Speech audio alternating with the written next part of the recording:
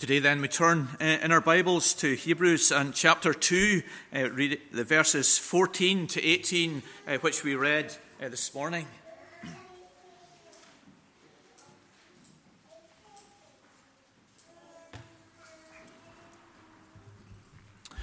And we're thinking in these verses of the incarnation, the birth, the coming of the Son of God from heaven to this earth. Now, William and Kate, in their visit to Boston, have sought to enter into, embrace, experience, and learn the local culture. They have met with local councillors dealing with rising water levels. They have visited Harvard University to learn of their child development project. They have attended the local museum with the late President Kennedy's daughter, and of course been to a basketball match to cheer on the Boston Celtics. They've not secluded themselves in a 5-star hotel or restricted themselves to visiting royal palaces, but they have entered into the life of the city. They have made an effort to learn the culture and to respect the customs of Boston. And today we're considering the incarnation of Jesus, the event in which Jesus, the Son of God, came into our culture and embraced our nature. The paragraph 14 to 18 is found within the overall section about Jesus being superior to angels. Angels are mentioned in it in the 16th verse. We have noticed in chapter 1 that Jesus is superior to the angels as the Son of God, as the sovereign King, as seated at God's right hand. He is called Son of God. The angels are never called God's Son. Jesus is sovereign over all, but angels are like wind and lightning, made and used by God. Jesus is seated at the right hand of God, but angels are sent out as messengers into the church and state as servants of God. And so the writer has argued we should listen carefully to the message of Jesus, who is above angels, to that message of so great salvation. And then in chapter 2, the writer has continued his argument for the superiority of Jesus to the angels by adding one further contrast between the angels and Jesus. The contrast is that Jesus, as perfect man, is crowned with glory and honor. He is Lord today of all the earth, exalted to that position which God had destined for Adam, Eve, and all humanity, as Psalm 8, which the writer quotes, indicates. Jesus experiences now the glory and the honor of dominion over all the earth. And we learned last Sabbath evening the incredible insight into the grace of God that he is bringing all his people to share in that exalted glory of Jesus. Verse 9, he is bringing many sons to the glory of Psalm 8, which was destined for Adam and Eve and humanity, but sin has ruined it. God in redemption is restoring it to his people. The only way for that restoration, the writer has hinted at, is by Jesus tasting death for everyone. And now he comes to focus in on that point of bringing the sons and daughters to glory, the means of doing that. He enlarges it in this paragraph 14 to 18. It was a critical point to address for the original readers. They struggled with the idea of a despised and rejected Messiah. The promised Savior of God, they thought, should be all-powerful, almighty, pushing all his foes before him. The cross of Jesus was a stumbling block not only for the Jews, but also for the readers who professed faith in Christ. Their faith was being weakened. Questions were emerging in their minds. How could they follow a suffering Messiah? And so it was important for this writer to pause at that point, to reflect on it, and to explain to them that the suffering of Jesus brings incredible good. This is no barrier to his exalted glory, but the reason for his exalted glory, the reward for his dominion over all the earth. It's no mistake that Jesus has suffered. Rather, this is part of God's incredible plan in bringing us unto glory. Now, in this paragraph 14 to 18, the writer describes the incarnation of Jesus, which leads on to his death in three different ways and connects that incarnation to our lives and our experience. Richard Brooks describes this paragraph as one of the most precious passages in Hebrews, and so it is. Firstly, verses 14 and 15, Jesus became human to deliver us from our fears. Jesus became human to deliver us from our fears. One reason for the incarnation of Jesus in verse 15 is to deliver us from the fear of dying. Deliver all those who through fear of death were subject to lifelong slavery. That is the fear of meeting God after our death, as stated in chapter 9, verse 25, is appointed for man to die once, and after that comes judgment. And all people, I would argue, innately fear what comes after death. There's an innate sense within all of us, believer and unbeliever, of a judgment to come after death. And despite what people say or seem, deep down, we all naturally fear death because of what comes after it. And Jesus became human to deliver us from that fear. The first description of the incarnation of Jesus is given in verse 14.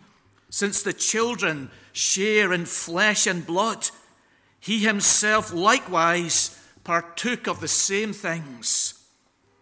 Flesh and blood is our skin, fat, organs, and the blood pumped through them. It's the corporeal aspect of our humanity. We're more than this. We also have immortal souls, but the part of us is put for the whole of us here. It doesn't mean Jesus didn't have a soul or didn't have two wills. Rather, it is focusing on the part of a human that can die. Flesh and blood, Richard Brooks says, is the great leveler. It is what we all have in common. And this is the idea in the text. The children share in flesh and blood. All humans reaching back to Adam are flesh and blood. And all believers are flesh and blood, rich and poor, male and female, wise and foolish, unbelievers and believers. So Jesus, in becoming human, partook of flesh and blood. He took hold of these two things in his incarnation. He had bones, skin, internal organs, arteries, veins. He really and truly became human. And there's 3 points about this particular description about Jesus in verses 14 and 15. I know there's some medical doctors or trainee doctors here, but this description contains 3 dimensions to Jesus' incarnation. One is the fullness of the incarnation of Jesus. The terms likewise and same in verse 14 make this point. He really became truly human. All humans share in flesh and blood. So did Jesus. He took the very same nature. He didn't become half man, an idea that we can get when we use the phrase God-man. But Jesus is fully man and fully God in one person. In the Old Testament, Jesus, as the angel of the Lord, assumed a temporary human form to appear to Abraham and to Jacob and to others. But in the womb of Mary, by the power of the Spirit, Jesus partook of our human nature fully and permanently. A second point made in this description is the tense used for partook. It's in the aorist tense, meaning a once-for-all event, a specific moment in time. 9 months before he was born in Bethlehem, his deity was joined to his humanity in the womb of Mary by the power of the Spirit. He partook at a particular moment in time of flesh and blood. A third point is the order of this description of humanity. The order in Greek is blood and flesh. The words are probably reversed in our translation to be in line with other passages which mention flesh and blood. However, blood comes first, no doubt emphasizing that Jesus became human to die and atone for our sins. And that is what the verse goes on to state. Why did he become truly human? Why did he partake of flesh and blood, which is common to us all? In this instance, the reason is that he could act in our place and die in our place, and thereby, verse 15, deliver all those who through fear of death were subject to lifelong slavery. You may be sitting there and asking, how does all this fit together? Incarnation, death, Satan, fear. How do all of those things work together? Well, I think it's like this. Satan has the power of death in the sense that he tempted our first parents to sin and continues to tempt us to sin. It is God who inflicted and inflicts the punishment of spiritual, physical, and eternal death on humanity for sin. As the Bible says, the wages of sin is death. The soul that sins shall die.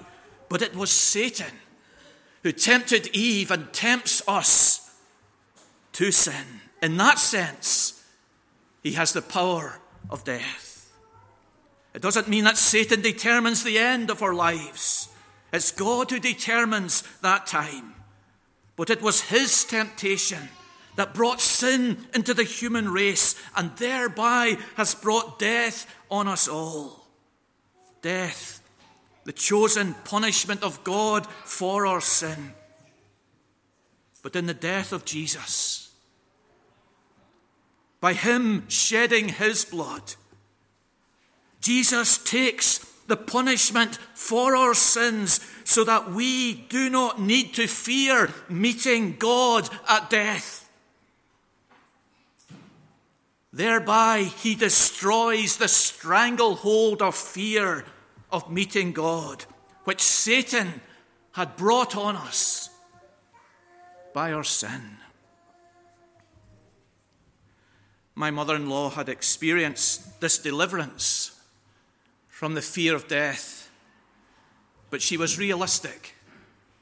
During her suffering from cancer in her 60s and 50s, and her many treatments, she often said to us, I'm not afraid of death, but I'm afraid of dying.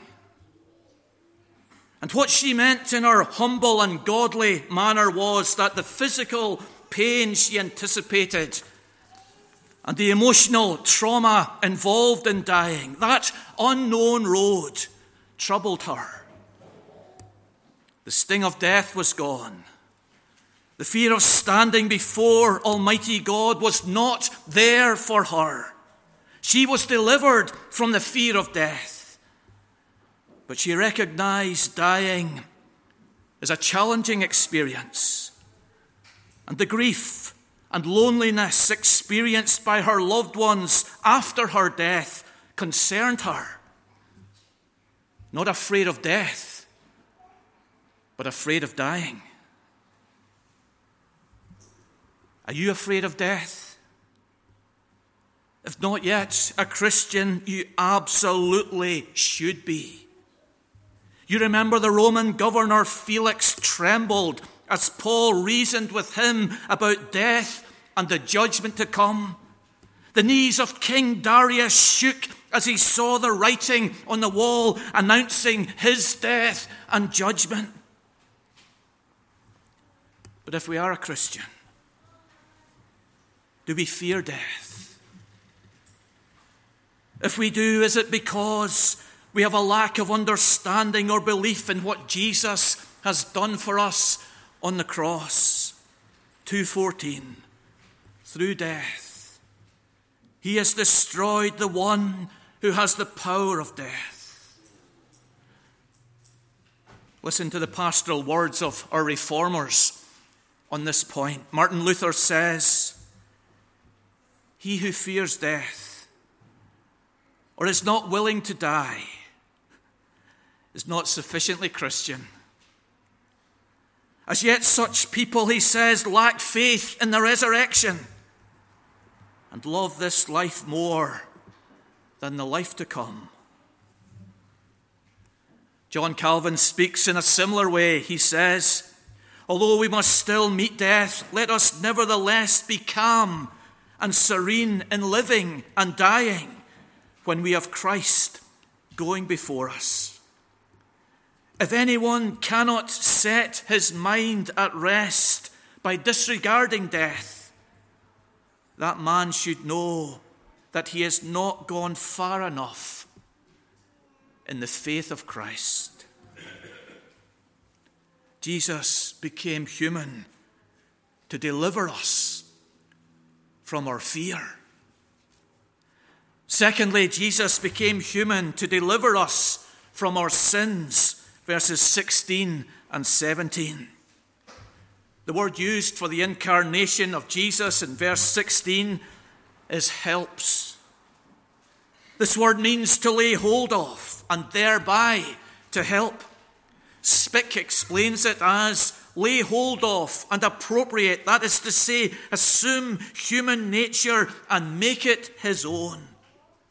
The only way Jesus could really, effectively, and eternally help us was by assuming, laying hold of our nature. The word is used elsewhere and helps us to grasp the meaning of it here in verse 16.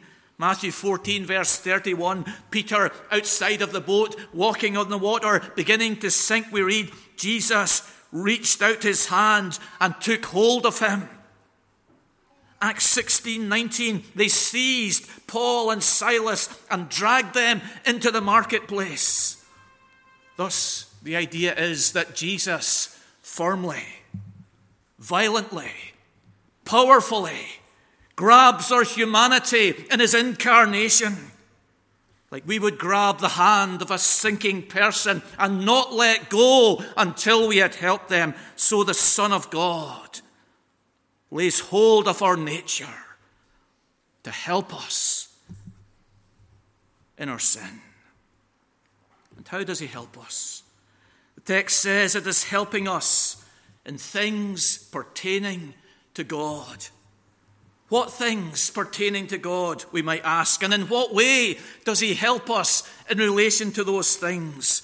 It's in our relationship with God, our guilt before him, the cause of his anger towards us. The text indicates Jesus helps us by making propitiation for our sins. That is, he appeases the wrath of Almighty, holy God against us by taking that wrath on himself. The book of Hebrews, drawing on the Old Testament, emphasizes the wrath of God against sin and sinners. 10:31, it is a fearful thing to fall into the hands of the living God. 12:29, our God is a consuming fire. Jesus helps us. Jesus takes hold of our humanity, and in his death, in our place, as perfect man and divine God, takes the punishment of God that we deserve. The background is Yom Kippur, the Day of Atonement, when the high priest went forward on behalf of the nation and offered that sacrifice to appease the wrath of a holy God. Jesus, our high priest, has taken our flesh and blood, laid hold of our humanity, and in our place and room and stead has given himself, as we're remembering today, to propitiate, to appease, to turn away the wrath of God against us. Matt Hancock wants forgiveness from the nation, doesn't he, for his trespasses. He knows the nation is angry with him and for many things that he has done. He's gone to the jungle, published a book, done interviews. He wants us to put away our wrath against him. Lady Mono is selling her house in London for 20 million in Belgravia. In recent days, it's been pelted with eggs because people are angry that she made so much money selling PPE during COVID times. God's wrath is just, but it's appeased in the sacrifice of his Son, Jesus Christ. In verse 16 and 17, Jesus is described as faithful. It means he's reliable and can be relied on.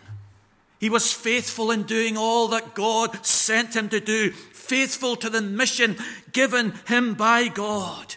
He became man. He lived perfectly. He gave his life a ransom for all. Now the faithful one can be trusted and should be trusted by us. As we come to communion, we come not trusting in ourselves, in our works, in our efforts, in our position in society, in our achievements, but only in the one who was faithful to God. We put our faith in him.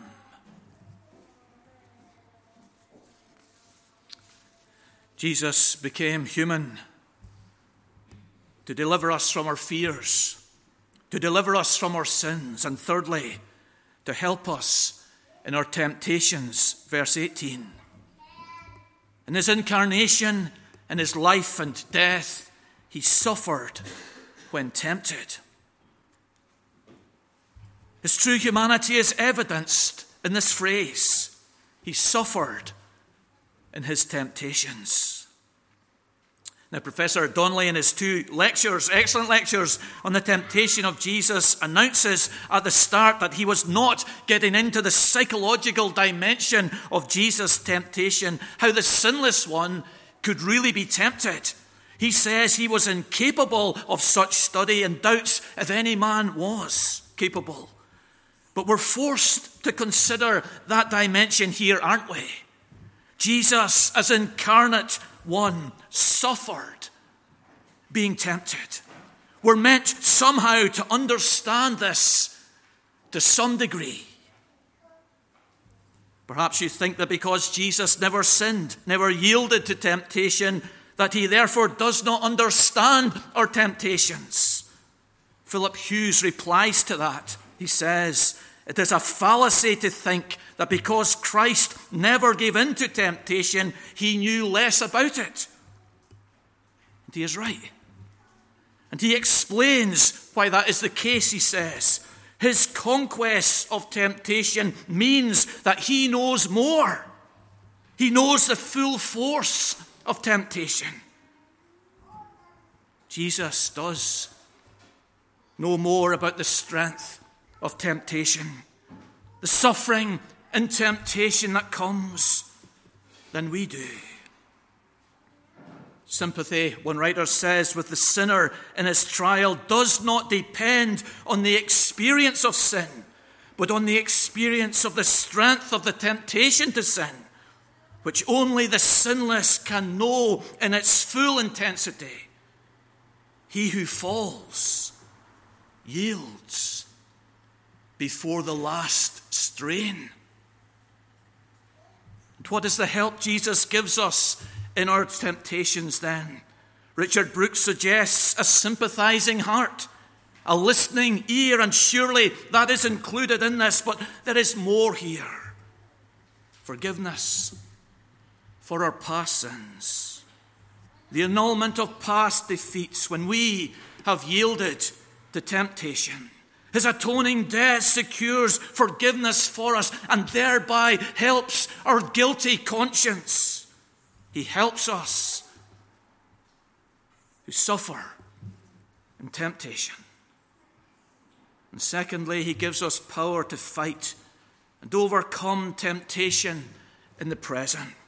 He provides grace for us in our daily trials, in our temptation to lose our temper with our children, to speak proudly to our neighbour, to pilfer goods at work, to lust after another, to lie, to covet, to boast, to belittle. Jesus helps us in our temptation. And these two ideas of help, atonement and grace, are found in a prayer in Psalm 79, verse 9. Help us, O God, of our salvation, for the glory of your name. Deliver us and atone for our sins, for your name's sake. We've thought before of the example of a dam. When the pressure on the dam is most powerful is not when the dam breaks, but when the dam holds. So Jesus has experienced far more of the power of temptation than you and I, and is able to help us when we are tempted. There's a real pastoral point here, isn't there? A real application into our lives as we live together and seek to enter into one another's joys and sorrows, that we don't have to have experienced something in every detail in order to be able to help someone. Jesus helps us in our temptation and even in our failure, even though he only knows the temptation but not the failure. Sometimes we don't even know half of the experience that someone else has gone through. Who among us is tempted to gamble? Probably no one. Yet we can enter the experience of someone addicted to gambling in our sanctified imagination and heart. We can try to put ourselves in the gambler's shoes. Likewise, with a great and sore bereavement, a court case for something that the person never did, the loss of a business, domestic violence, wayward children or grandchildren, the loss of hearing, sight, mobility, a marriage breakup. Some of us will never be in those positions, but we don't have to have experienced them to be able to show sympathy and help those who are experiencing them. Jesus, whom we remember today and rejoice in, became human to deliver us from our fear, to deliver us from our sin, to help us in our temptations. And two incredible lessons abide with us as we leave this paragraph. One is that in the church, God calls us to humble service. He sent his Son in human form, taking flesh and blood to be tempted into a state of humiliation, as the theologians call it, an experience very different from that which he had before he came in heaven and what he has now. In any congregation, there are humble jobs to be done. And Jesus calls us to such lowly service. He said, I came not to be served, but to serve. And as his disciples, we are called to that. And the second lesson that we leave with is that good comes from suffering in the life of God's people. It is in the death of Jesus that Satan is destroyed and that sin is atoned for. In the death of Jesus, it's from his deep and dark sufferings such good comes. From his physical shame, from his societal forsakenness, from his religious ridicule, from his awful agony, God brings reward to him and blessing to us from the very depths of his sufferings. Let us, in these moments, lift up our suffering to God and ask him to bless it to us and to others. The longer I am here in Newtownards, the more I am learning about suffering in every family that has been or is being experienced. This paragraph teaches us to trust God, that he will bring good to us and good to others, even from our pain.